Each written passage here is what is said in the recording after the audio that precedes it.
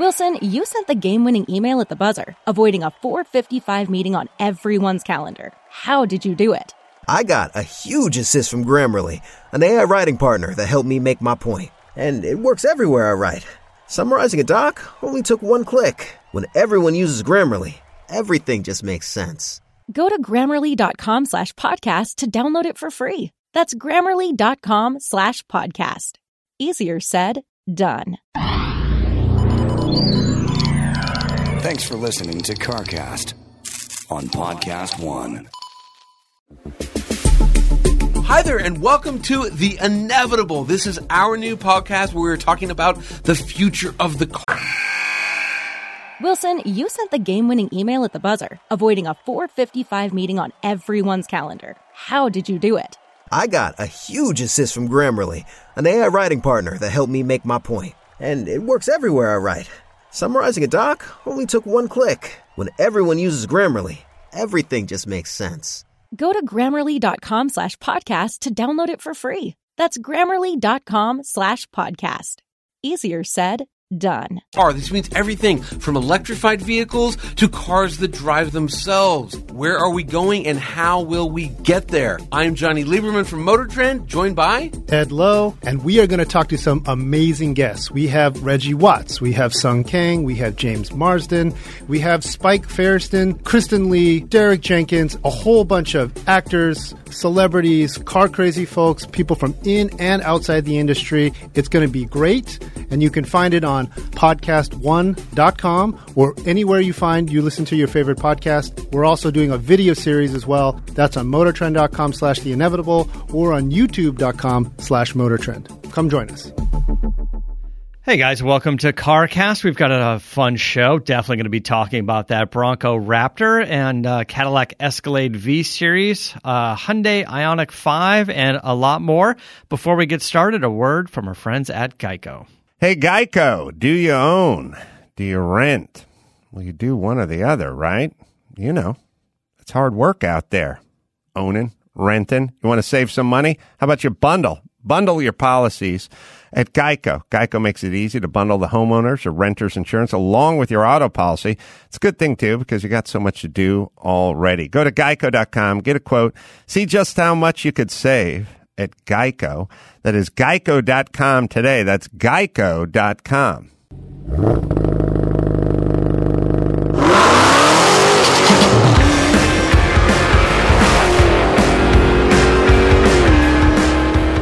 Hey guys, welcome to CarCast. I'm Matt, the moderator, DeAndre, here with Bill Goldberg. Good morning, sir. How are you? Good morning. As you can tell, it's a fluctuation of temperature in and out. A little bit of a chilly morning. Man, unbelievable. It's colder here than it was in New York yesterday. Yeah, you had a quick trip over there doing some work, I guess. I don't know if that was work or... Yeah, I guess it was kind of a test run. My post-COVID body could handle the travel in 24-hour period of time. But yeah, it was a little 2K work related. So yeah. Yeah, right on. Welcome back, Alistair Weaver from Edmunds.com. Back to the show. How are you, Alistair? I'm good, thanks, Matt. All is well. Slightly warmer in California. Slightly warmer in California. I did a quick trip to Arizona to do the kickoff ceremonies for Barrett Jackson, and then came back here to get some work done, and then heading out tomorrow morning. We're in the studio Wednesday. Heading out tomorrow morning for more of the auction stuff, but just doing some Bravago stuff, of course. Craig had a kind of a VIP launch party at his private collection, which I haven't been to before. At not his house, which you've seen in magazines, but he's got another little warehouse where he's stacked up a bunch of his cars. It's a gorgeous place. Is it really considered little? It's, I think maybe to Barrett Jackson standards, I mean, maybe the building was 6,000 square feet, something like that, and had, some offices, and maybe it's, maybe maybe about that size. So I would say probably little. I can't see for sure, but a little birdie told me he might be building himself like a nicer, larger, like family facility. Like the family business is separate from the Barrett Jackson business. So he might be coming after you with the super garage, Bill. He might be coming after you to compete with the super garage. Yeah, he'll leave me in the dust quite quickly. But it's always interesting to hear what Craig's up to. But it was great to catch up with Craig and Carolyn Jackson. They're always so fantastic. This is the 50th anniversary event for them.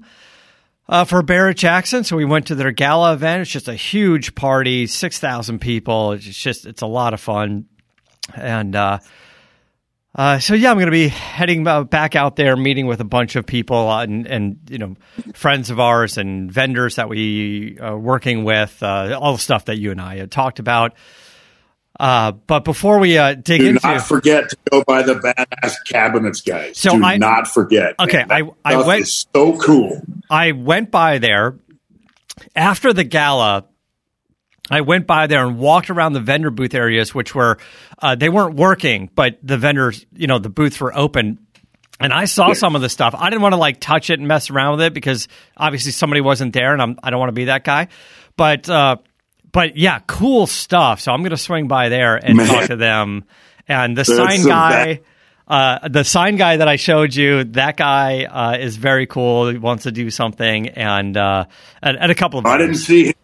I didn't see that. Resend me that one, please. Yeah, I sent you the the big nice metal stainless Red Eye and Demon. Okay, those things. Yeah, he's got a Hellcat one, a Red Eye Hellcat one, and a Demon one. I think maybe the Red Eye Hellcat and the Demon one are kind of the cool ones, but some pretty cool stuff. And he had some Shelby ones. So I want to swing by a few more of those, and I'll send you guys, I'll post all pictures up of all the stuff that I'm talking about. So you can see all the cool stuff that's there. That's not just the cars. Of course, there's cars, but which I posted some.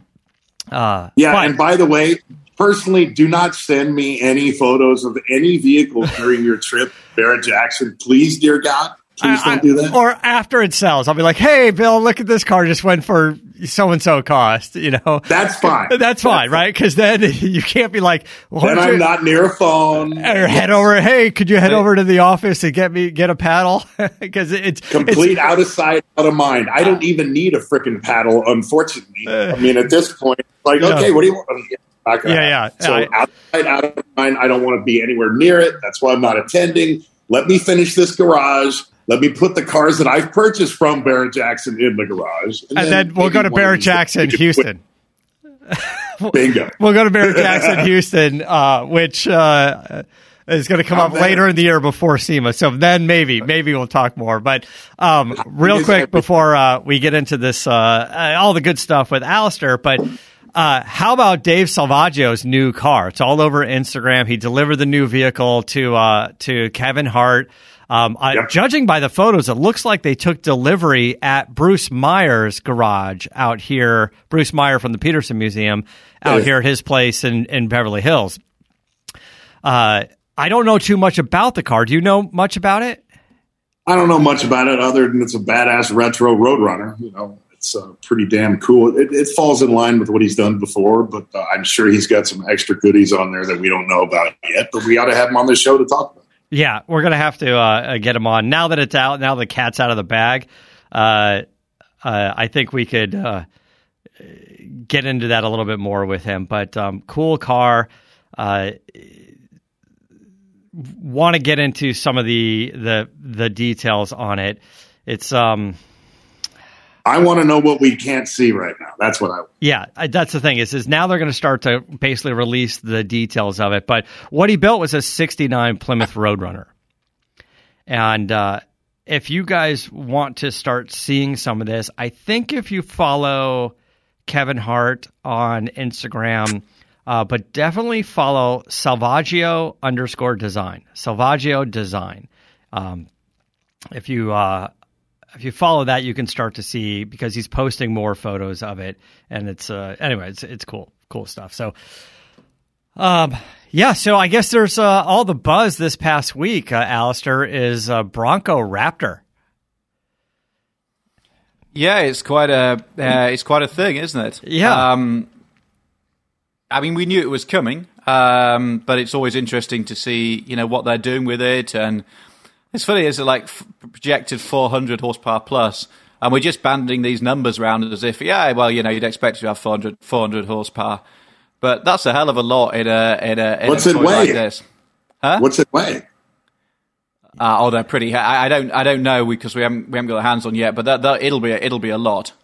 I mean, not a lot relative to a TRX or something like that, but it's it's a pretty heavy piece of kit for all the off-road hardware. Well, the other thing that sorry, I was going to say the Explorer, the Ford Explorer ST that has the 3-liter 400 horsepower, that thing scoots around pretty good, and that's heavy as well. So putting that engine in the Bronco, I'm sure is going to be good. And by the way, the tuning packages that are already out for these, because what's the Bronco normally? 325 horsepower? What's the Bronco? Yeah, I mean that's the thing. The standard car has so you're only talking about another 70 horsepower or something. So they had to push it that far, and as you say, it is the engine from the Explorer ST. So there'll be plenty of tuning options and everything else available pretty quickly. So Hennessy has their Bronco Velosa Raptor 400, which is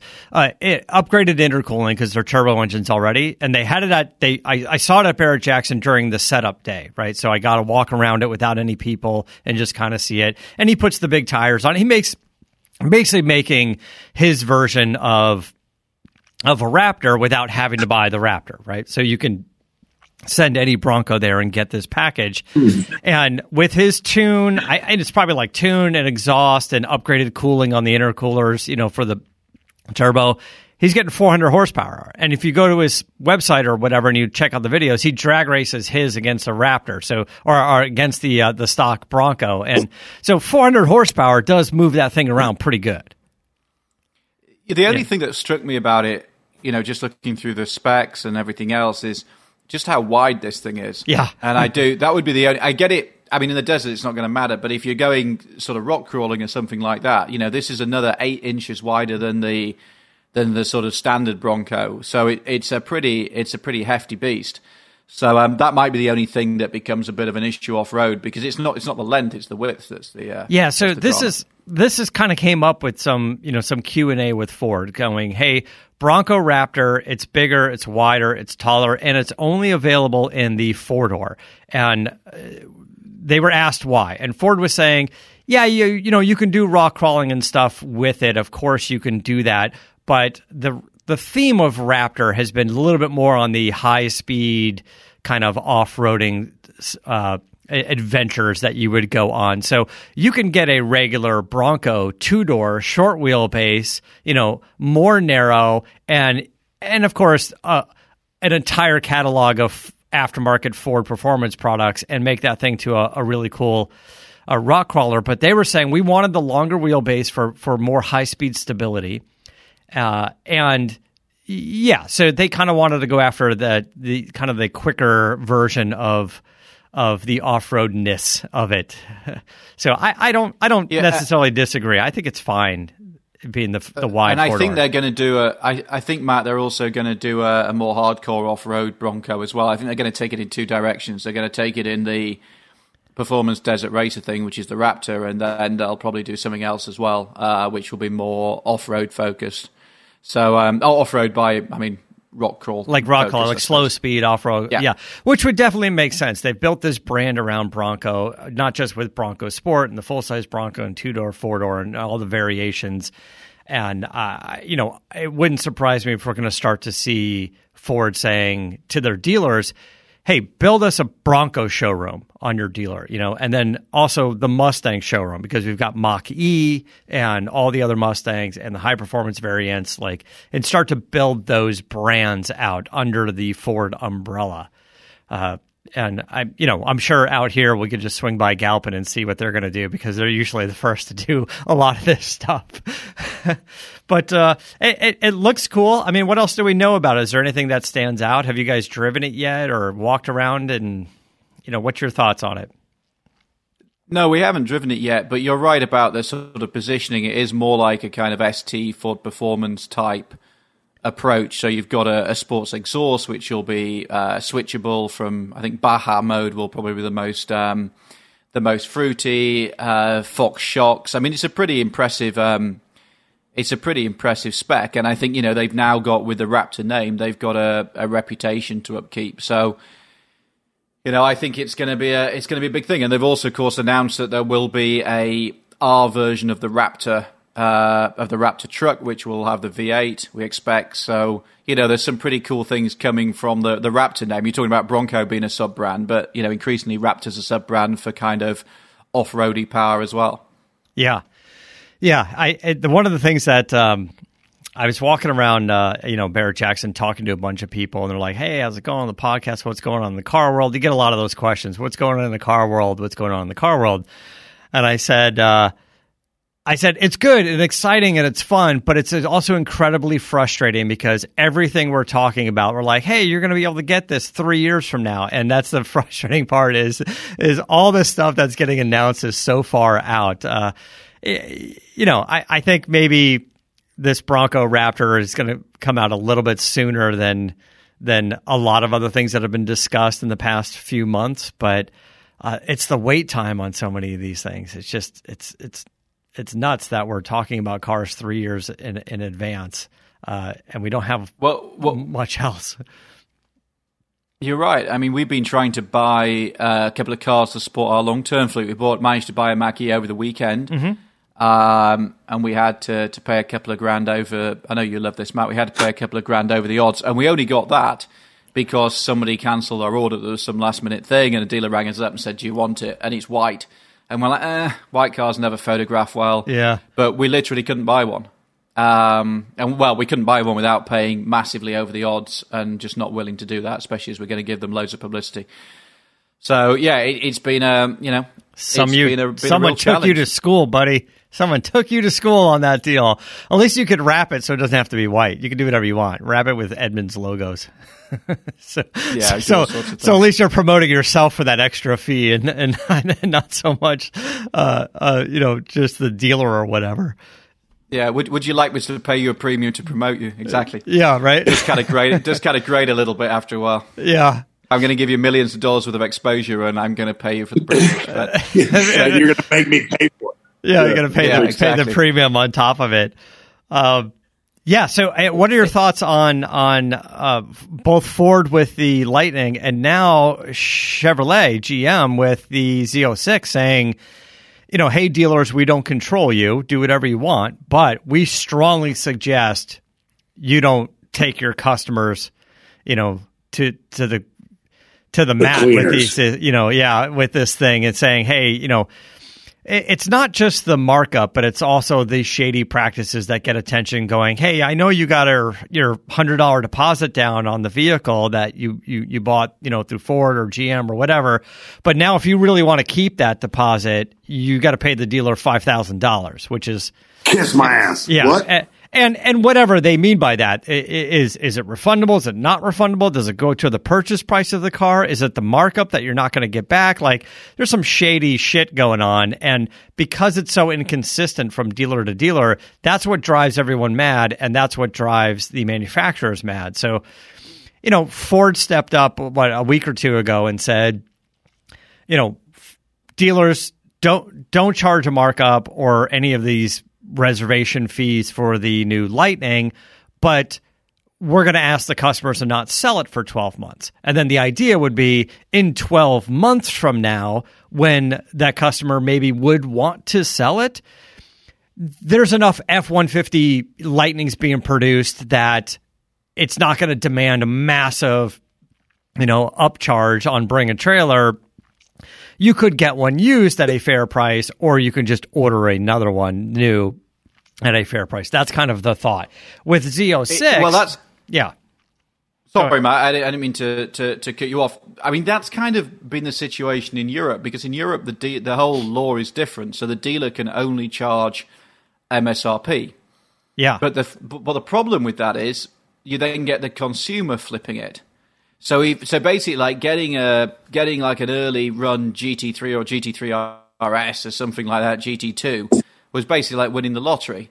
So then the dealers were being encouraged to really control, and this is particularly true of Ferrari, really control who got the vehicles.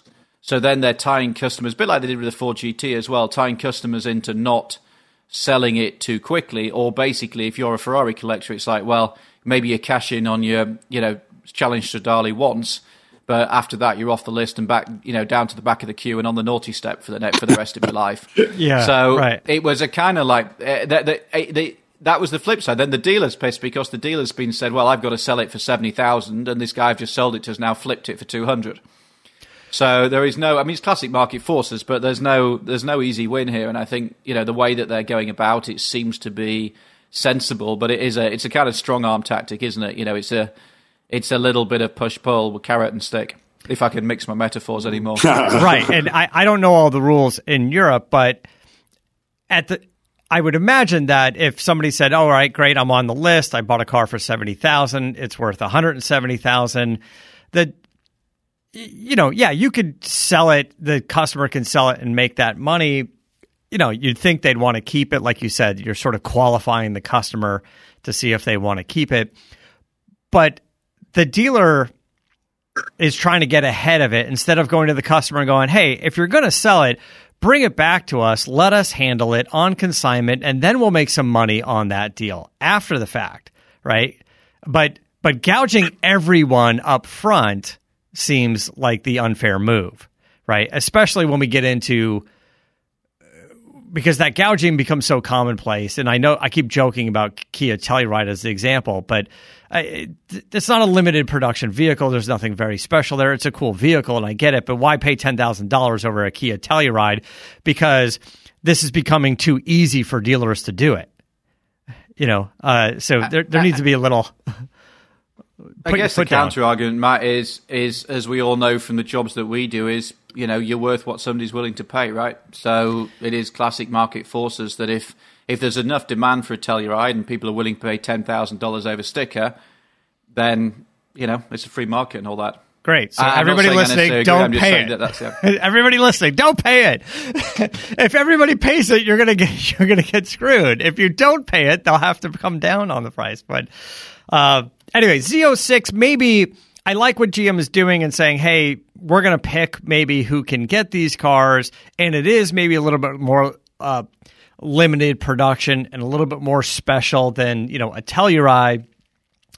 But the idea of all day long, any one of us who like cars and, understand the value of cars in the future would say, sure, you want me to sign a year or even longer to not sell a new Z06? Happy to do it. I'm happy to do it, right? And if you sell it to me at a fair price, you sell it to me at sticker, we'll hold on. I think the other thing that would be nice on this stuff, if they said you have to keep it for a year and you have to do 5,000 miles. So you don't just put it in an air-conditioned barn. I'd love that because, it's like these Ferraris that go off to Dubai or wherever they go and you never see them again. Yeah. It'd be like, you must drive it on the public road for 5,000 miles. Actually, I wouldn't. I don't know about that. I don't hate the idea. I don't hate the idea. The reason why, Bill, is because if everybody follows that rule, then every one of them that's used has 5,000 miles on it. So I get it, but right? It's not going to happen. It's not going to happen. It would be so difficult to enforce that rule. And how would you do it? There's no way. No, and then I don't know. Then everyone would be John Cena and. For John Cena. Yeah. I'm good. But I agree, drive it. But our conversation last week about the SAC Mustang that I got, we talked about, should I drive it a few miles? Should I not drive it a few miles? Thanks to everybody on social media that commented and said nice things about the car. Very varying opinions about it. A lot of people say, hey, drive it here and there, few events, 400 miles is not going to kill you. Some people say maybe don't drive it, but I appreciate all the opinions. And I certainly appreciate everyone's thoughts on the dry ice blasting. And got a couple of really good referrals, and now I'm going to reach out to those companies and have a discussion about how to do it. And I would very much like to at least shoot some photos, maybe a little bit of video, nothing fancy, just on the phone, and post that and say, this is what the car looks underneath, and this is what we talked about how to do it, and this is what we did after it's done and what it looks like, and show you guys some of that dry ice blasting process. I don't know if you've even seen this yet, Alistair, but this dry ice wash or dry ice blasting or whatever you want to call it is sort of a mild way of cleaning a car that's not as abrasive. It's happening more in the restoration world, I guess, and other things. So it's just a thought on how to clean sort of just the whole undercarriage or engine or everything on a car. And then, so I'm very excited about looking at it.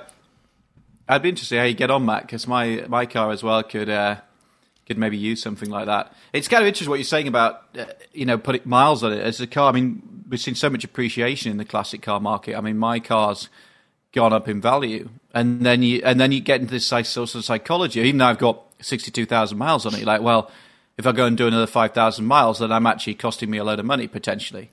And it's not good. It's not a good mentality to have, because then you don't enjoy. The car becomes a museum piece. It doesn't become a car, and unless you've got tons of money, you're sort of, it starts to screw with your brain a little bit. Yeah. So I subscribe to both of those mentalities, if that's even physically possible. But I'm saying, for somebody that wants to buy the car and capsule it and not put the miles on it, by all means, do that if you want to do that. And if somebody wants to put some miles on it, then by all means, do that. And the trade-off is the guy with no miles is going to have the more valuable car, and the guy with miles is going to potentially get to drive it and have some fun with it. But maybe there's a happy medium of the both, but I'm down with it. And certainly if you have the means to do it a couple of times, then it's a little less of an issue. You can get a car and store it, and then you can get something else and not store it, But if you're on a more limited budget, like I got this car. This car is not a lot of money, but it's definitely a big purchase for me. Sean in our shop, he had a client of his long ago that he did a lot of work on the guy's GMC Cyclone. And then he knew the guy put it away and stored it for a while. It was covered in dust, and the tires are flat spotted. It's got a few miles on it, but not a ton. It's like 16 or 20,000 miles, right? So in the world of Cyclones, that's a really, really nice piece to get. And, again, it's not super expensive, but they're starting to go up in value. He really likes these things, and he's saying maybe this is the opportunity. He was thinking exactly what I was thinking when I got the SAC Mustang. He's like, maybe now is the opportunity to try to make it happen. And he went and he bought it, and he loves it, and he put tires on it. And I don't know how many miles he's going to put on it, but it's not so few miles that he can never drive it, but it's not too many miles that it's not worth something. He kind of got it like right in that sweet spot, that if he put 2,000 miles on it over a couple of years, it's not really going to move the needle much, because I think he's somewhere in that 15,000 mile range anyway, right? It's probably not going to make much difference between 15 and 17. 15 and 30 would maybe make a difference, but that's about it. So anyway, his thought is maybe have a little fun with that, but not too much. not 15,000 miles of fun, maybe 3,000 miles of fun. It's just a thought. One of the other things that came up recently was Cadillac Escalade V-Series. Now, I'm down with the CT4. I'm down with the CT5 V Blackwing. I love that thing is turbo, gas powered, available with a manual transmission. Just the last hurrah we're going to get out of a super sedan with an actual ICE engine in it. Saw it at Barrett-Jackson. Looks cool. It's badass. But Cadillac says, well, maybe we need an Escalade V-Series. I don't know much about it, Alistair. I think there was a little bit of an issue with how they were going to roll this car out. There was supposed to be a big fanfare and event. We were going to be involved here at CarCast. And then I just think some new COVID rules that everyone's got in place and some fear of that just changed it. So it ended up being a press release as opposed to something like a live event. I think it has the CT5 Blackwing engine in it. Does that sound right? Yeah, I think GM's been a bit. I think our understanding, should we put it that way, is that it would have that engine, which is also in the ZL1 Camaro, if I remember correctly. So you're talking basically 670 horsepower, 660 roughly pounds-feet of torque. Well, that's what's in the CT5. So maybe it'll have a retune or something. But I don't know. It's complete nonsense, of course, but it's no more nonsense than Tesla Model X Plaid or something like that. And yeah. It's a kind of last hurrah, isn't it? You get the impression that everybody's developed a sense of humor because they've got like 5 years to go. So let's just keep building these engines in. Possible. That's what they're doing. Yeah, it's the ultimate like Kardashian tool, basically, isn't it? Yeah, right? If you live in Calabasas, then you're gonna have to have this blacked out, black with black. I mean, it's blacked out already, so black grill. Right, yeah. Have all I that. like it. It's fun. I kind of like it too, but you're right. It's like I'm not sure if it's much more than, just kind of the Beverly Hills hot rod that it'll never see the drag. I mean, don't get me wrong. Hennessy will drag race it and make it faster for some reason. Maybe he'll sell a few of them as well because he's doing that stuff. And, listen, we love him for it. But yes, the Escalade's big. Why not, I don't know. I mean, I guess they don't really do sort of a small wheelbase, lighter version, not an 18-row bus size version of it. No, I mean, if your base engine is a 6.2 liter V8, whacking a supercharger on it probably isn't such a big deal. And if you can afford one of those, then you can afford gas even at $5 a gallon, which is what I paid on Sunday, which kind of blew my mind a bit. Yeah.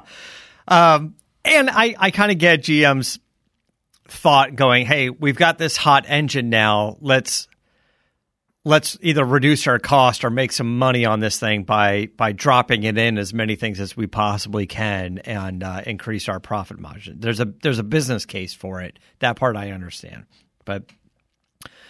And it gets a bunch of publicity for the Escalade, which is now, a year or two old, so it helps that way as well. It does, and, Cadillac's made a pretty decent name for themselves as being, from the stagnant old man brand to a bit of a performance brand, a domestic performance brand. The V-Series vehicles have always been fun. Look at the CTS-V wagon with a 6-speed manual on Bring a Trailer these days. Like, That's money, man. If you guys had one of those back in the day and you're selling them now, and it's still a cool piece, people love them and it's fun. But that's a cool car to have. The wagon with the 6-speed. I would argue. Look, I'm sure the CT5 is fast as hell with the automatic transmission. But yeah, to your point of collectability, if you want that thing to be worth some money in 5 years, get the manual transmission. Definitely. Do you know who's going to buy the Escalade? I think it's going to be bought by like a lot of racing drivers who tow their own vehicles. Yeah. I can see that. Because if you're rolling into the paddock and you need something this scale and size to tow your boat, your power boat or your race car or something, and you're doing it yourself, and a lot of people just enjoy doing it themselves. Yeah. Then this would be a cool thing to turn up in the paddock in. Yeah, it would be, and it'd be beautiful inside and comfortable, and it'd be great. So, I can see that. What's going on? What's going on in your world? The thing that excited me over the weekend that I know it never catches on in the US, but I was watching the Monte Carlo rally, and there's a guy called Sebastian Loeb, which hopefully people listening to this will know. And I went on the Acropolis rally when I was like 22 and starting out in this world, and I think he's about 3 years older than I am. And he was this really young Frenchman. Carlos Sainz and Colin McRae were driving for Citroën in the World Rally Championship. And they were both on like multi-million-dollar contracts and these superheroes. And this little French guy who barely spoke any English at that time turned up and was just mighty. And they couldn't get over how fast this kid was. And here we are like 20-something years on. He's 48 next month. He just finished second in the Dakar. He could fly straight from the Dakar to a test of a brand new rally car, which was a Puma, which is Ford's little SUV in Europe. It's a Puma hybrid. He turns up in the north of England, tests this thing, turns up in Monte Carlo, takes on Sebastian Ogier, who I think is an 8-time world champion, Lob's a 9-time world champion, and at 48 years old beats him. When Ogier did get the two of them, who've got 8 and 9 world championships between each, then they were taking on all the young guns and were just in a different league. And it was a bit like the Verstappen-Hamilton in Formula One. The two of them just kind of took each other to another level. And it was just an incredible story. And what made it even better is Seb's now won 79 world rallies. He also finished second at Le Mans for Peugeot in a prototype, all sorts of stuff. He's won in Extreme E, all sorts of things.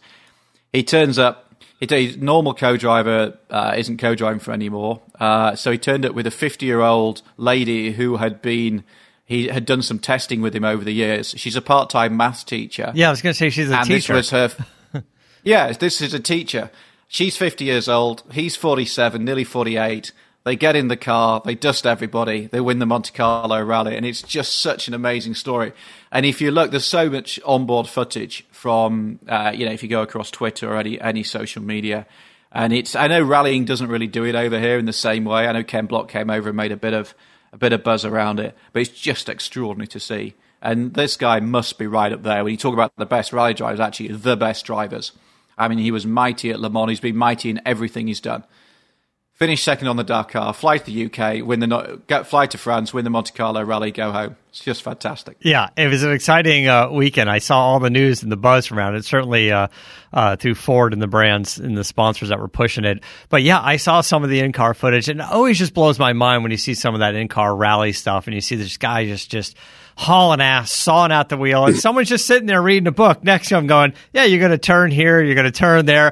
They never even look up and see what's going on. I stare at my phone when someone's driving a car for a few minutes, and I start to get sick in the back, looking at my phone. I can't imagine driving like bat out of hell and just reading a map the whole time and talking to somebody on my headset going, yeah, you're going to turn up here, you're going to turn up there. And then some of the clips, some of the carnage you see that they were showing, just someone goes, they make it, they're flying through the air, they hit the dirt, they go straight. Somebody just misses and they lawn dart off the side. And then they always cut to the in-car footage. You hear the guy going, oh shit, and he's just flying through the air. And you're like, my gosh. There was a mighty crash with one of the Pumas over the weekend. I think that's also on social, where he literally just powered off down a ravine. I saw that. I've been on those Monte Carlo rally roads. It's like, it's like going at the canyons near LA. A lot of the time there are no barriers, or even if there are barriers, you go over the top. And then this thing cartwheel down the cliff, and then the next thing you see is kind of this guy going out backside first, and you're either okay or you're not, right? Yeah. And I did a rally many years ago, and there was a British co-driver in the Ford team got killed a few rallies later, and the tree where he hit a tree, and it's still it's amazing what they walk away from, but it's still a dangerous sport. But yeah, I mean, extraordinary skill, incredible stuff. Yeah, it's the whole thing is kind of nuts, but it was kind of exciting to see, and congratulations to them for winning. Does the lady go back to teaching at this point, or she get some kind of bonus, maybe? I heard that she was basically back in the classroom on Monday. Yeah. And what I like about Lobo, actually both, but certainly about Sebastian, is he looks 48. You get these like Bill, obviously, who don't look. Yeah, right. Uh-huh. And the guy looks 48. Look at the pictures of him. He's got this kind of like weather-beaten face. He looks a bit sort of, but he was like a champion gymnast in his teens. So his signature is doing a backflip, like a standing backflip on the podium. And he was still able to do that at 48 as well. So it's like I don't really like hero worship people, but he's pretty much up there in terms of just in terms of his skill set. It's amazing. Yeah. By the way, I like that shirt you got on there, Bill. I knew you were going to say Bravado. The big man's wearing his Bravago shirt. Make sure we get some screenshots of that at some point. Is this an alcoholic beverage that you might have something to do with? Yeah, might be. Tell us a little bit. I guess we got to get into the EV part of the discussion at some point. So why don't we just touch on that for a minute? Tell us a little bit about the Hyundai, because you guys got your hands on, is the Ioniq? The Ioniq 5?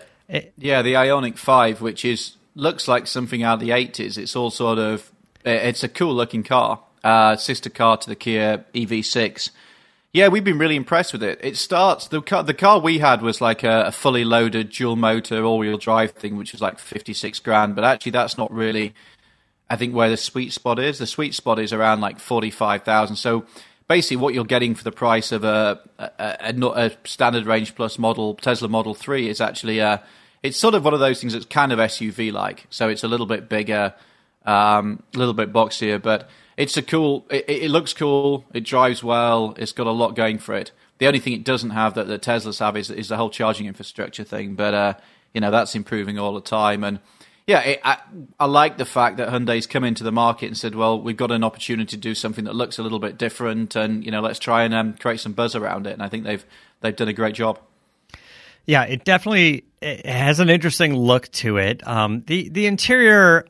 You'll have to tell me. I get we get to do things on the interior with EVs that we can't do with conventional cars, mostly because of the big tunnel where the transmission and stuff is. So we've got more flat floors, and you can pass throughs and left and right, so you don't have to sit in a bucket. You can kind of spread out a little bit. We made some comments about things like the VW, whatever the ID4 it is. And I was like, it's just too gamerish kind of on the inside for me. Certainly the press car that they passed around that had the white interior, the white steering wheel. It's like, I get it. It probably looks cool in photos on the LA Auto Show floor, but in real life, it's probably not the configuration you'd get. But the Hyundai has this massive screen kind of dash thing going on. I don't know how to explain it. It looks like a screen where the gauge cluster would be, but then it keeps going for a little bit. So instead of a massive iPad stuck on the center console, it kind of just goes across the length of half the car, right? Yeah, it's sort of how you display the information, and instead of having one sort of iPad-like thing, they basically made a narrower screen that runs further along the car. And yeah, there's all this thing about not having a centered, transmission tunnel. I think one of our guys was saying it's okay, but then anything that's in the passenger footwell ends up rolling into the driver's feet and stuff like that. So there's a few curiosities about it, but I think it's good. I mean, Hyundai's gone one way, Kia's gone another way. Their car also looks pretty cool, but is a very different approach. And things are getting, things are heating up. And actually, we need more cars around that kind of entry level EV price, around the $40,000. It's still a lot of money, but the Tesla Model 3's kind of had that market to itself for a long time, and it's great that there's getting more and more choice at a more sensible end of the market. And what was the range on that Hyundai? We just tested it, Matt. And let me do a quick Google. I can't remember off the top of my head what it came out at. It was the Hyundai Ioniq 5 came in 20th in the Edmunds range test rankings. So EPA was 256 miles. We managed 270. So that's basically right alongside a Mustang Mach-E standard range, a little bit more than a Tesla Model Y Performance. Our range leader at the moment is a EQS 450 Plus at 422 miles, which is kind of crazy. Yeah. But I mean, everything's kind of normalizing now between sort of 250 to 300. That seems to be kind of where things are, where things are landing. We're going to make the jump soon. We're going to make the jump. The EQS or whatever, the Mercedes we're talking about, not just an exercise in EV technology, but aerodynamics and some other things. I was at a SEMA conference, and there was a big EV fest that Holly does, and guys are out there, drag racing, Teslas and stuff for fun. But there's not a lot of performance tuning, which is really what I got into with these guys. Is how do we start doing performance tuning? And they're like, we can't really yet. Nobody's really cracked the code in the aftermarket for the performance tuning. So they're focusing on lighter weight and aerodynamics. And somebody showed up with a Tesla Plaid, which runs, 920s or 930s. And this guy was like, he just gutted the entire interior, audio system, seats, everything down to bare metal, and just ran a driver's seat in it and ran like 890s. Just and I think he ended up doing like a drag radial, like 4 little drag radials. So he got a little bit more rubber on the ground and reduced weight and broke into the 8s.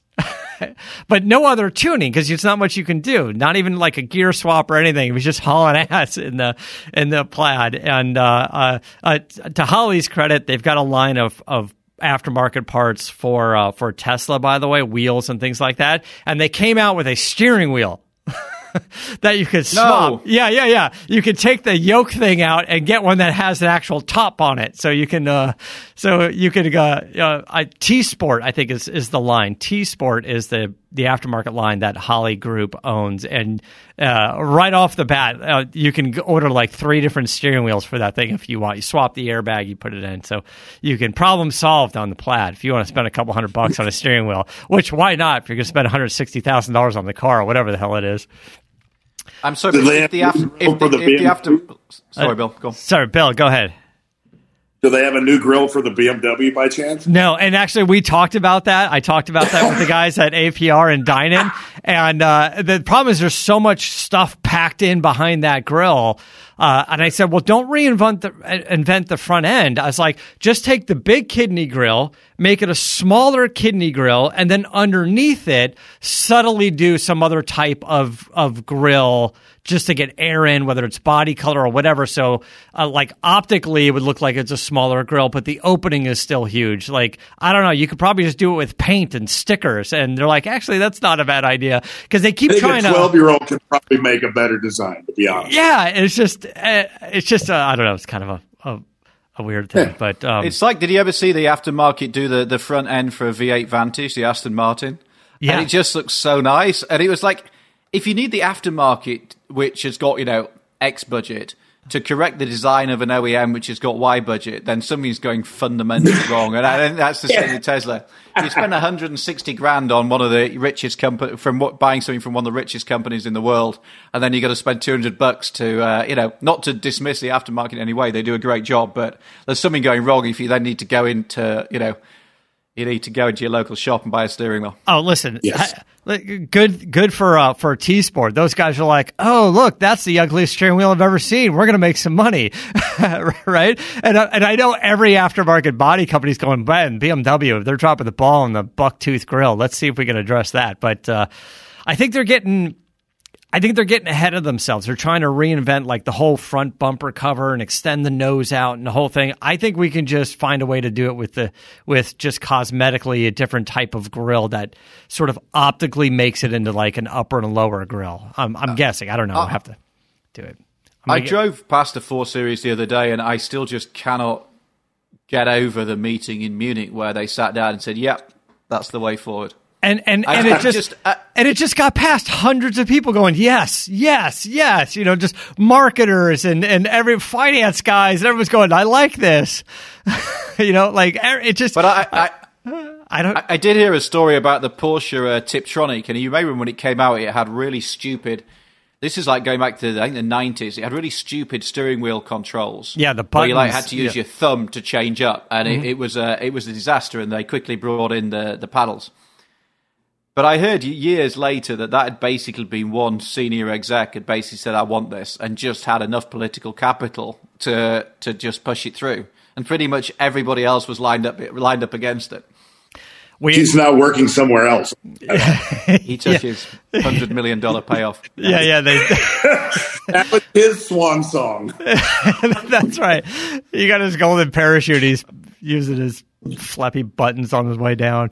All right, we're running out of time here. Alistair, it's always a pleasure. We're going to have you on again soon. I'm going to head out of here and catch a plane back to Barrett-Jackson. Don't worry, Bill, I will not. I'm headed to Goldberg's garage to hang the last freaking steel beam, man. We're going to complete this thing this week as far as hanging the steel's concerned. So it's good. It's exciting. We saw some of the lapse videos you've been posting up on Goldberg's garage on Instagram. So love that stuff. Alistair Weaver, he's the man. Edmunds.com. He's Weaver on Cars on Instagram, and he's Alistair Weaver on Twitter. Feel free to send him a nice message. I'm Weaver on Cars Everywhere. Are you? You Weaver changed on it? Cars Everywhere, Matt. Weaver on Cars. By popular demand. Weaver on Cars. So go on to Twitter, send him a nice note. If you own a Tesla, send him a nasty note. And it's all good to go. Follow me at Moderator, of course. Goldberg's Garage on Twitter, and Goldberg95, Goldberg's Garage on Instagram. Get the updates there, and I'll be posting some stuff from Barrett Jackson. Thanks, guys. Always a pleasure. Until next time, keep the air in the spare and the bag in the wheel. For the latest updates and call-in times, follow the show on Facebook, Twitter, and Instagram at CarCast Show. If you'd like to write in, fill out the form on CarCastShow.com. And don't forget to give us a nice rating on iTunes. CarCast is a Corolla Digital production and is produced by Chris Loxamana. For more information, visit CarCastShow.com.